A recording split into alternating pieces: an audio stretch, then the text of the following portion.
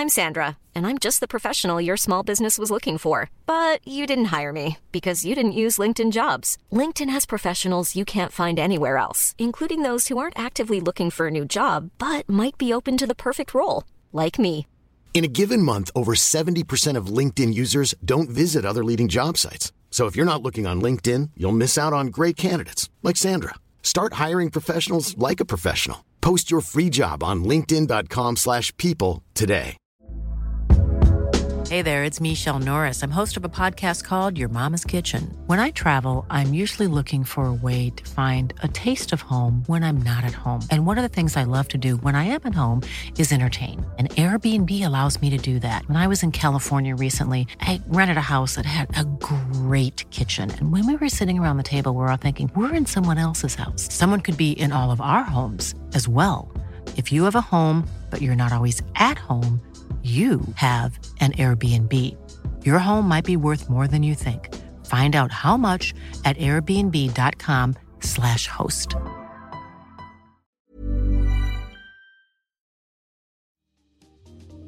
Welcome to Face to Face. This is a show about change and about what's next. It's a show that wants to ask questions, peel back the layers of our average everyday experience, and go beyond scratching the surface. We interview amazing people with incredible ideas and stories who have done wild, weird, and wonderful things. Remember that imagination shared creates collaboration, and collaboration creates community, and community inspires social change. I'm David Peck, and this is Face to Face.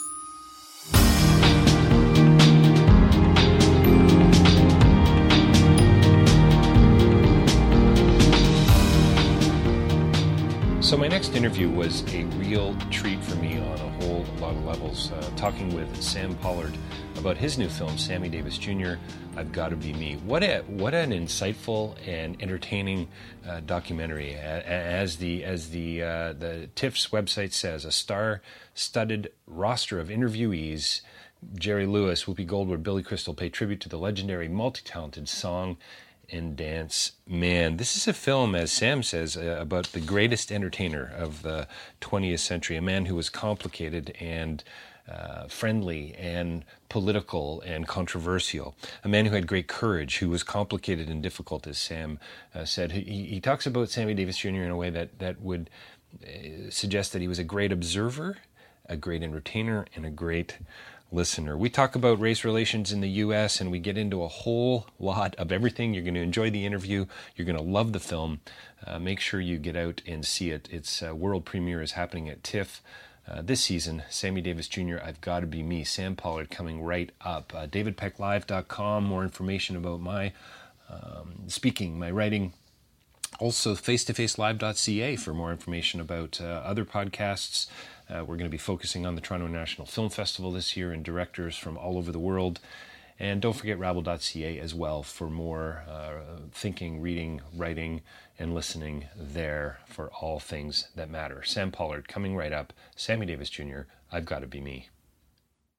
Well, welcome to Face to Face. We're joined by a very special guest today. I'm absolutely thrilled to have Sam Pollard, director and professor Sam Pollard, here with us today on the line. I think calling in from New York, but we're not quite sure. Sam, thank you so much for your time today. Thank you for having me, David. And yes, you are calling me from New York City. You are nice. Calling me from New York. I'm in New York. And are you going to be coming up to the festival? I will be up at the festival for the opening premiere. I'll be at this September 11th through the 14th. The 11th through the 14th, and premiering a film called Sammy Davis Jr., I've Gotta Be Me. My first words out of my mouth are congratulations. This is a remarkable film. It's highly entertaining. It's so much fun. It's so relevant to what's going on in the world today. I don't really know where to start, to be honest with you. There's so many ways we could come into this conversation. We could sort of start at the end. We've got so many remarkable guests that you've been able to bring into the conversation. Billy Crystal and Whoopi Goldberg. We've got an appearance from Michael Jackson near the end of the film. How do you put it into words when somebody says, so what's the film about other than Sammy Davis Jr.? The way I would describe it, David, it's a film about one of the greatest entertainers of the 20th century. Sammy Davis Jr. was a singer, an impressionist, a dancer, an actor, a comic. he was a Renaissance man. He was phenomenal. He was a musician. He could play instruments. And so to me, it's about one of the great entertainers of the 20th century, Sammy Davis Jr., who was also a man of color, African-American man, who lived in a very complicated time during the years of Jim Crow, and how he struggled with that and how he struggled with the issues of identity through his whole career and his life. So you say it was a complicated time, Sam. I mean, are you talking specifically about race? Are you talking about politics? Are you talking about relationships overall? I mean, is it kind of more of a global thing, or was it very specific to the U.S.? I think it's specific to the U.S. I think it's about race and it's about politics. You know, it's about a time in America where we had our own sort of apartheid. Well, we had our own apartheid in America. He was a man who could not go in the front door of certain clubs and restaurants in the 40s and 50s, and was beaten and heckled and painted and, really treated atrociously as a young man. He was a man who wanted to entertain people and be a great entertainer and struggled with it. He was a man who sometimes wasn't quite sure where he stood as an African American in this culture during the 60s, during the Civil Rights Movement, during the Black Power movement. He was a man who looked forward to sleeping in the Lincoln bedroom at the White House. This was a struggle for him. So a conflicted soul. A conflicted soul, exactly. That's what he was. He's a very conflicted man. I love the way you open up the film with him saying, quote, "I'm colored, Jewish, and Puerto Rican." He refers to himself, I believe, as a one-eyed Negro Jew in the film. You bring that out in a couple of times in a few different places. So very intentional, clearly on your part.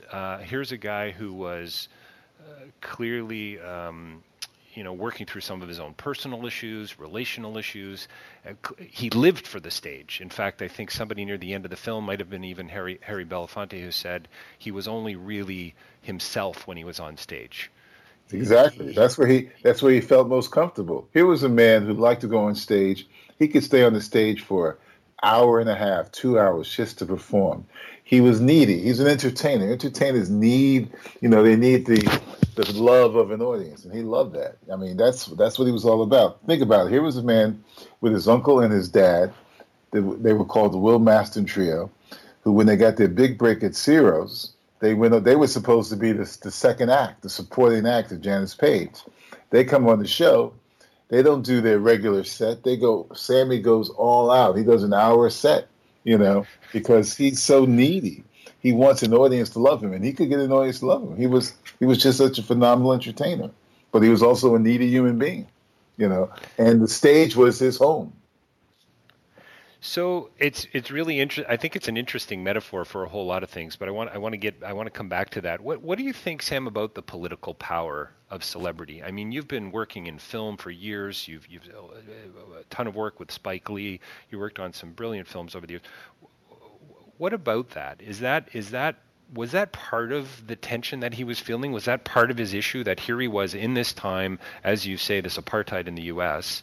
Did he also feel a heavy responsibility as this man of influence who could actually change the conversation? I mean, he speaks so eloquently.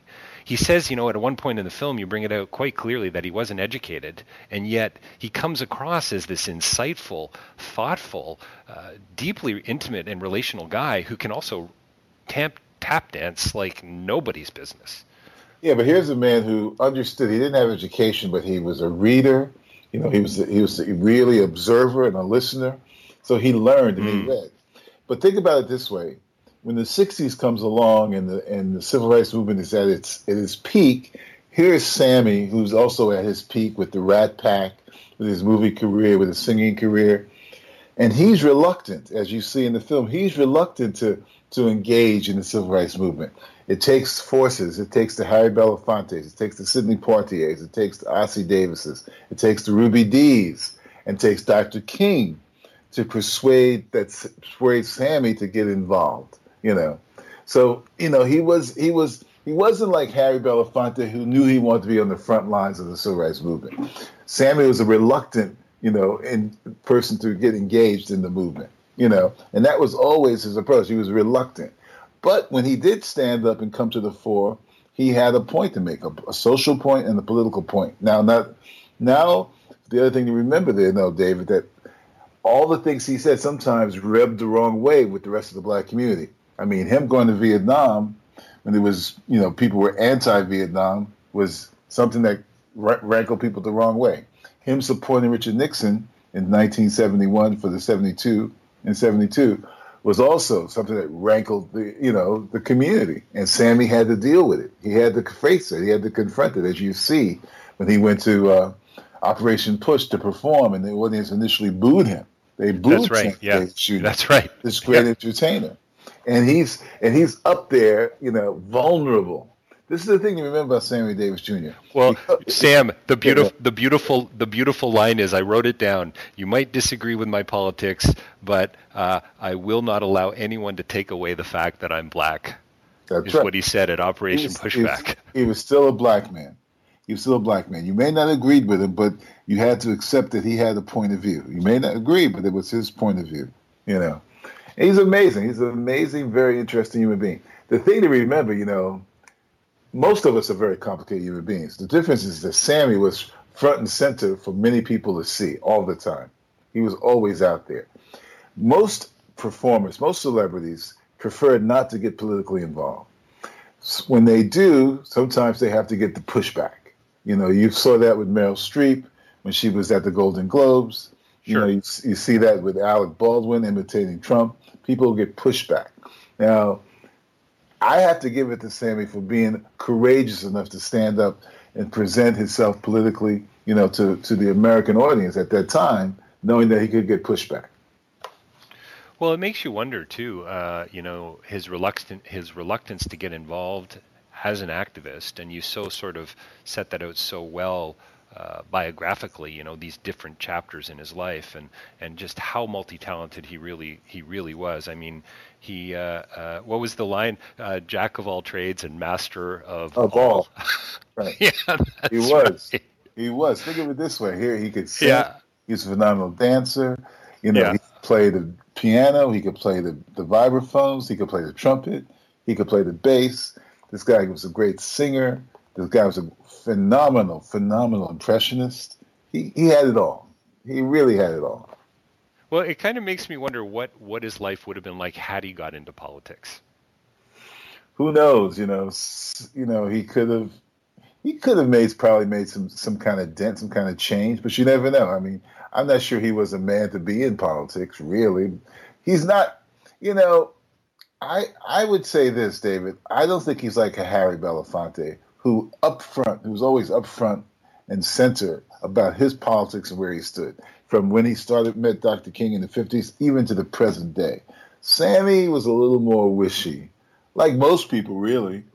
Well, absolutely right. And this is what I think is so beautiful about the film, Sam. And by the way, I don't think I've said it on tape here. Can I say on tape? Congratulations again. I was so engrossed right from the get-go. And a dear friend of mine who passed away about 10 years, I couldn't help but think of him. He grew up in vaudeville, a ventriloquist. And I mean, I was sitting with him. I mean, I wouldn't be surprised if he played some of the same clubs. His name was Gene Sneed, and I couldn't help but just smile on behalf of Gene as I was watching this film. The commentary, the racial commentary, what's happening in the U.S. right now, the lines that Sammy not only crossed, but the ways he was trying to bring people together, the kiss on All in the Family, marrying a white woman, breaking down barriers. Michael Jackson refers to him in song as a door. He opened doors to others. He tells the story about going into the army and knocking a guy down. And he says, and the guy who he knocks over, he gives him two, I think he uses the phrase, he gave him a couple of Sundays. He got a couple of good punches in, knocks him down, and the guy says, yeah, you know what, you beat me, but you're still a black man. Still a nigger. You say still a nigger. Thank you. Yeah. And then Sammy goes on to say, even if you win, you don't win. Right. Is that kind of where we're at today? Well, the issue of race in America, David, is never going to go away. I mean, it's in the DNA of this country with slavery. It's a part of who we are. And you try, the struggle for equality and struggle for acceptance has never subsided. I mean, it's changed. It's a better America than it was when my mother and father grew up in the 40s and the 50s, 30s, 40s, and 50s, and when Sammy grew up. But as you could see in Charlottesville, from Toronto, there's still lots of hate, lots of resentment, lots of anger, because we live in a world, and this is not just in America, but we live in a world where people need to always feel that they are better than someone else to make them feel better. You know that. I mean, why do we have all these wars everywhere? It's this constant need for people to say, I'm better than you. I live better than you. I can be better than you. You should not be my equal. And sadly, this is a struggle that we will continually have to fight in America. I would like to have thought that by the time we got to the 21st century, that things would change. But sadly, it hasn't changed completely, And in some ways, David, the election of Barack Obama as president sort of took the cover off some stuff that we thought that had gone. It was just dormant. And when Obama became president, it's like someone said to me at the Sundance Film Festival around the first term of Obama, she said, I think we live in a post-racial society. And I said, I don't think so. And it's clear that we don't. Just look at Charlottesville. Just look at what Trump says. We don't live in a post-racial society. The issue of race is going to be dogging America probably till, like all empires, it falls. I was watching Trevor Noah last night with my wife. Elizabeth and I were kind of religious watchers. We're big fans. And Brian Johnston of the Equal Justice Initiative was on, and he said that we're never going to get to that place, to maybe that post-racial place. I'm not even sure what that means exactly. But anyway, we're never going to get there unless we are able to talk about these issues, actually get them on the table in a way that it seems like we're not willing to do. Because it makes people uncomfortable. It's like people saying, it's like listening to people in the media and people saying, well, Trump is not a racist. They want to speak to the fact that he is, Oh, no, he's not a racist. Well, then you have to ask the next question, well, how do you define what a racist is and what a racist is not? That's the dialogue you need to have. I mean, is sometimes people politically incorrect because of the way they were brought up, or is something else going on inside them? Trump talks about the fact that there was equal size of people who were causing problems on the left and the right. But you think back to the Central Park Five and how Trump dealt with that and calling these young men thugs and criminals and stuff, because he was raised to perceive black people in a certain way. Now, my family grew up in the South. Now, some white Southerners, they don't think of themselves as racist, but they see themselves as saying, I am different than you. I'm better than you. Some don't see that. But, so it becomes, you're right, it's about having a conversation. And sometimes it's a difficult conversation, but it's one that needs to be had. So is that what somebody who sees your new film, are they going to just walk out of the theater going, wow, what an incredible entertainer? As Billy Crystal said, this is a genius. This is something that's not taught. I mean, I loved what Billy Crystal said, by the way, about Sammy and about how his talent it was a part of, and Whoopi, I think, as well, it was a part of who he was. Yeah.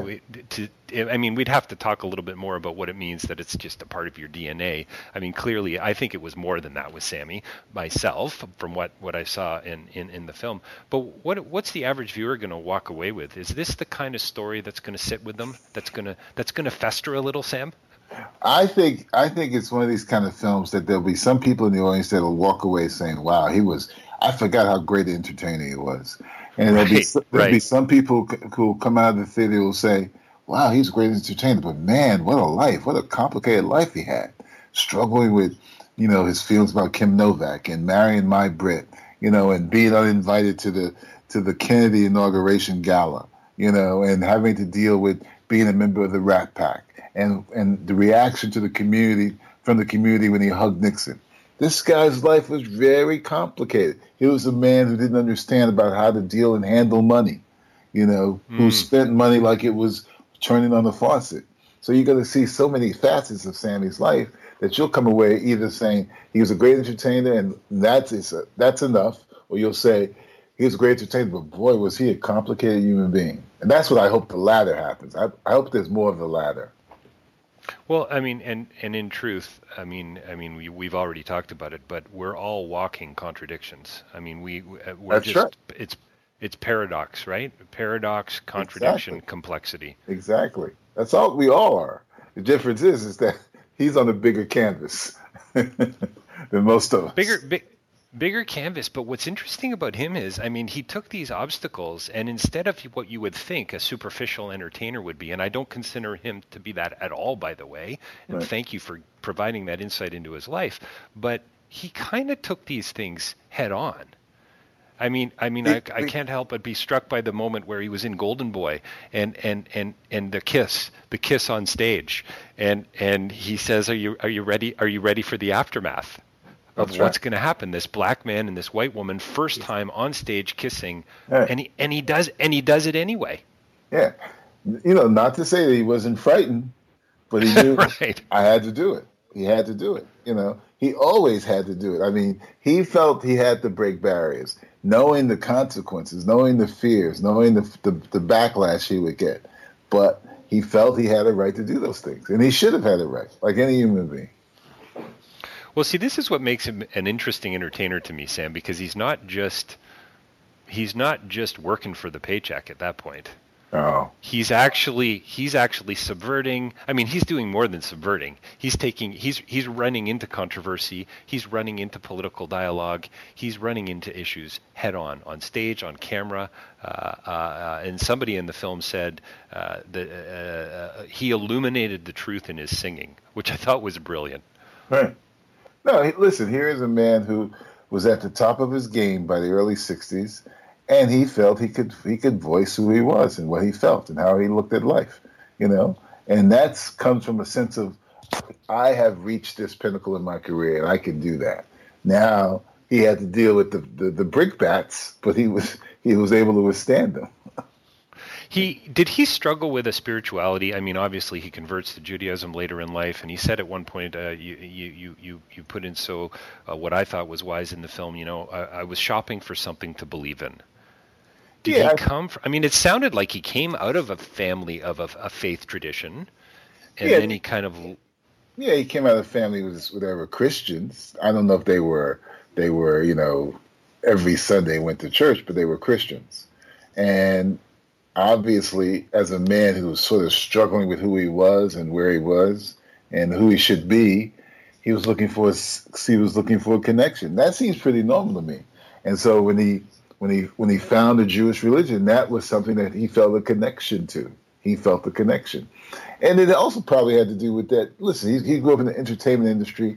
That there were a lot of great Jewish performers and entertainers who he interacted with, and he got to like them, admire them, and he understood them.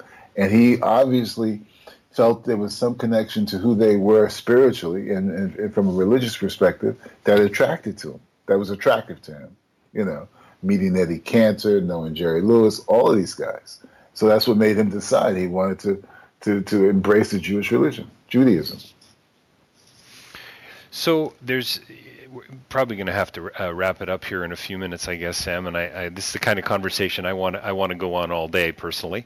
But why do you think? And I think you touch on it in the film. But why does the Rat Pack embrace Sammy Davis Jr.? Why do they bring him in? And somebody in the film says, the Rat Pack gave the illusion that America was integrating at the time in the 60s, when in actual fact that wasn't the case at all. Wasn't the case, but think of it this way. He idolized Frank Sinatra. In the early 40s, Frank Sinatra takes a liking to him because, Sinatra was an underdog. He loved underdogs, no matter what color they were, so he became sort of someone who wanted to help Sammy Davis Jr. So as his career evolved, he felt like he wanted to pull Sammy along with him. At the same time, there's Dean Martin, there's Joey Bishop, all these different guys, doing their different things, and they come together. So it's sort of like Frank says, listen, I made it. There should be room for someone like Sammy Davis Jr., who was a phenomenal talent. Frank saw his talent. Frank realized he was a great talent, and so he embraced him. Now, you know and I know that we don't get into as much. That relationship between Sammy and Frank was complicated, too. It wasn't all lollipops and ice cream, you know. But, again, these are two human beings who are competitive and got egos, and so they're struggling with who wants to be the top dog. Now, Frank was the top dog, and anytime Sammy's tried to step out of that place, you know, Frank smacked him down, which has been documented. So, right. I think it's a wonderful little bit of business in the film when, I mean, he's quite the impressionist, and again, another barrier, another line that he steps across when he starts to impersonate white people, Humphrey Bogart, and so on. And his father tells him, "You better not do that again, or I'm going to kill you." Yeah, because think of it this way: back in the 40s, no black entertainers were doing that, David.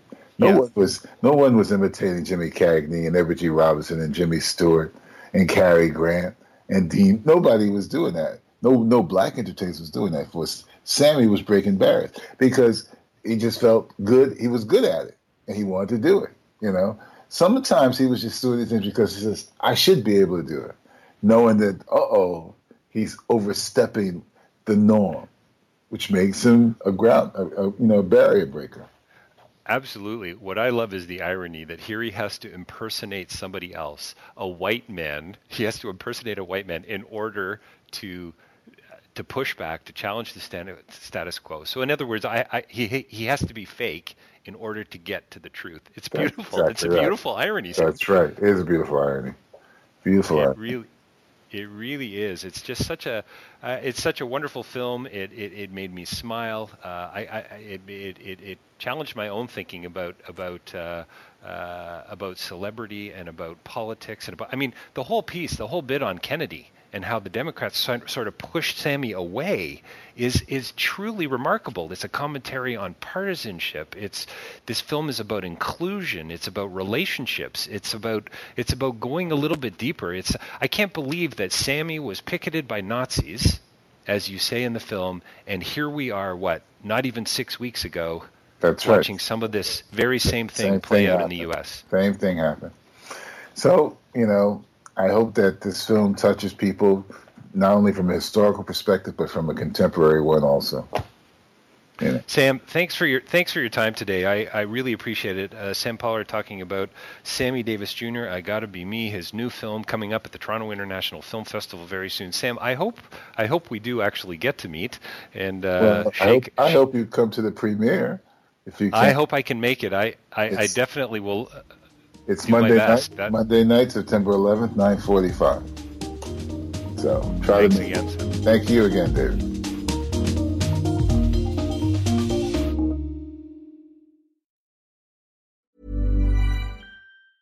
Mom deserves the best, and there's no better place to shop for Mother's Day than Whole Foods Market. They're your destination for unbeatable savings, from premium gifts to show-stopping flowers and irresistible desserts. Start by saving 33% with Prime on all body care and candles. Then get a 15-stem bunch of tulips for just $9.99 each with Prime. Round out Mom's menu with festive rosé, irresistible berry chantilly cake, and more special treats. Come celebrate Mother's Day at Whole Foods Market.